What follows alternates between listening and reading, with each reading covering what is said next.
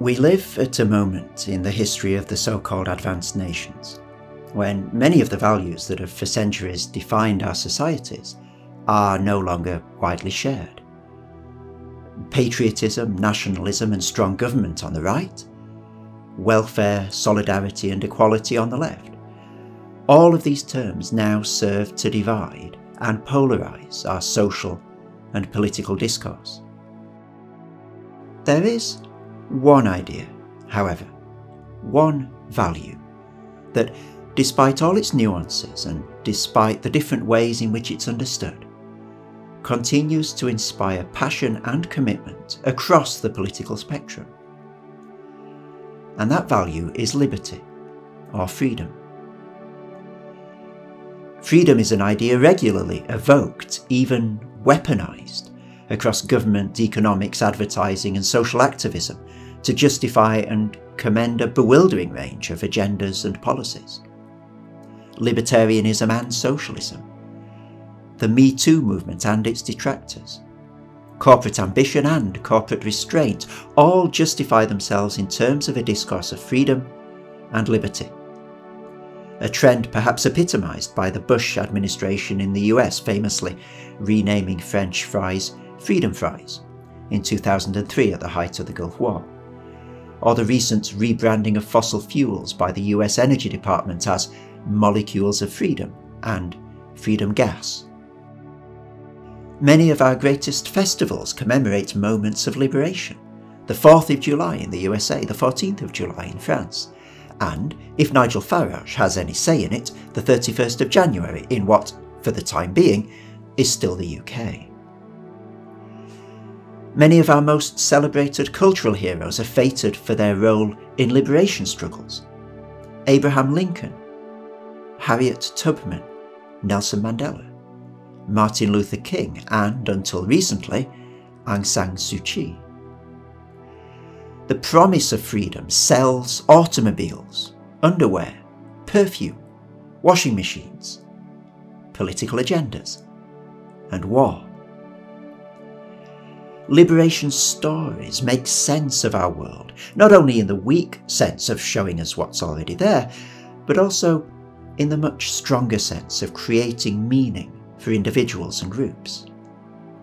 Liberation stories not only describe us, they have the power to shape us and our desires, our expectations, and our sense of our own identity. Our liberation, since the Enlightenment, has often taken the form of an assertion of autonomy. This is the note struck by Immanuel Kant in his celebrated essay, An Answer to the Question, What is Enlightenment?, where he writes, "Enlightenment is man's emergence from his self-imposed tutelage. Dare to know, sapere aude. Have the courage to use your own understanding is therefore the motto of the Enlightenment."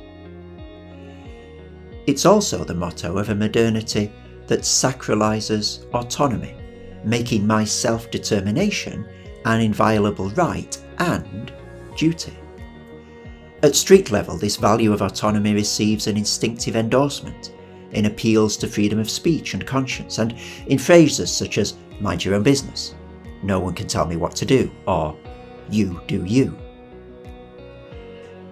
Along with autonomy, our post-war settlement has been characterised by a premium on what Isaiah Berlin called negative liberty. Berlin tells a story like this. The grand ideologies, like communism and National Socialism, that sought to remake humankind anew, have faded into the mists of time. And today, the prevalent notion of freedom is one in which the subject, a person or group of persons, is or should be left to do or be what he is able to do or be without interference by other persons. The subject, in other words, is liberated to live as he, she or they please. And this same autonomy and negative freedom, however, prove acutely problematic tools with which to do justice to the stakes of liberty today.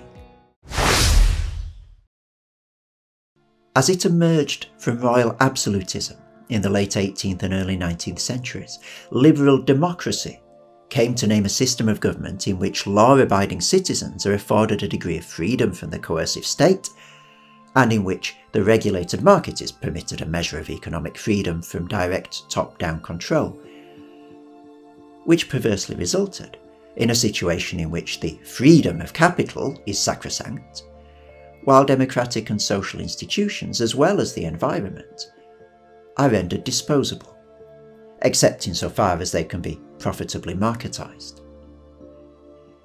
The language in which we express our autonomy has increasingly become that of consumption, with the market segmentation of consumer capitalism providing a proliferation of lifestyle choices to satiate the illusory autonomy of our commodified, expressive individualism. Or take, for example, the current climate emergency. With increasing frequency, we're witnessing signs of significant social unrest in response to climate change, with increasing political pressure to curtail the exercise of excessive freedoms and practices, such as flight shaming, SUV shaming, and the loss of social capital associated with eating meat, and the shaming of parents who choose to have large families. All of these factors pushing back against what would previously have been considered autonomous choices in the sphere of negative liberty. When my autonomous decisions to drive as I please, fly as I please, eat as I please, and procreate as I please threaten the continued habitability of the planet, then my freedom not to be interfered with becomes an existential threat to us all. In this subordination of personal choice to a global vision of sustainability, we're perhaps seeing a re-emergence of Berlin's positive liberty, the assertion of a source of control or interference that can determine someone to do or to be this rather than that.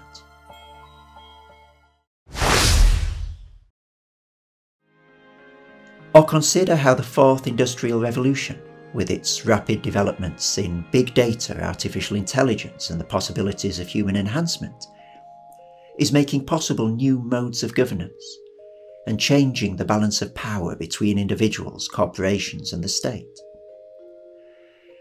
The very concept of the autonomous individual is threatened by the increasingly sophisticated techniques of data profiling and targeting developed by governmental and parastatal agencies to manipulate markets and electorates, with some demonstrable success, as in the case of Cambridge Analytica's work for Vote Leave and the Trump presidential campaign.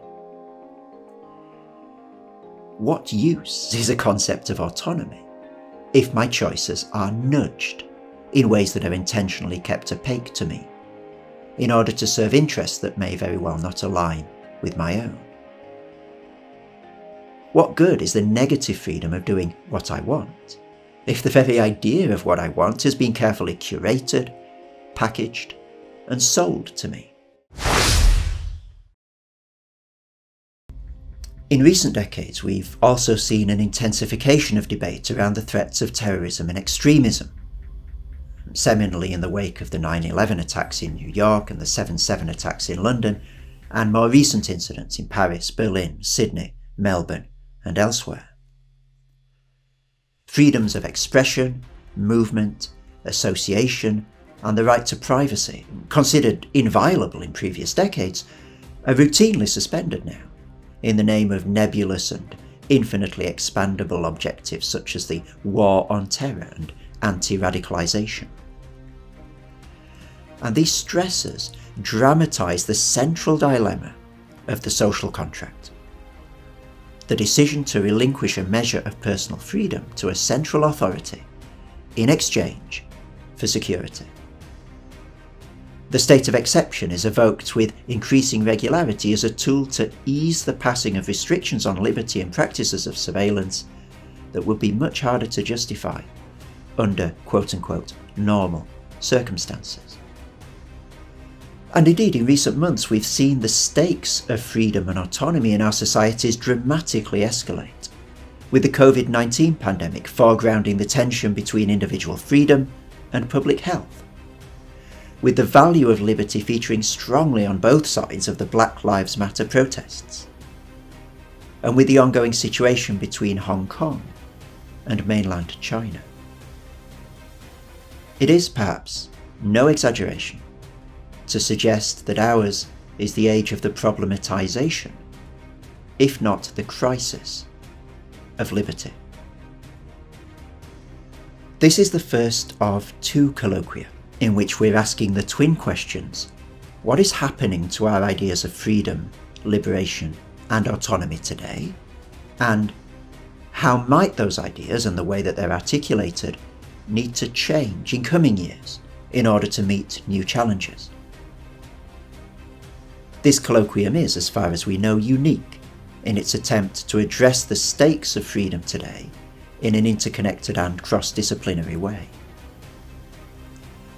The questions that we've set ourselves are fundamental to one of our society's most defining values and to its sense of its own identity. When we look back on this period in our history, we will perhaps say that we stood at a pivotal cultural moment for the evolution of freedom, with old ideas of liberty showing themselves threadbare, and a space opening for their development, transformation, or indeed substitution. And so it is in this context, and into these challenges, that we've gathered to examine the ends of autonomy.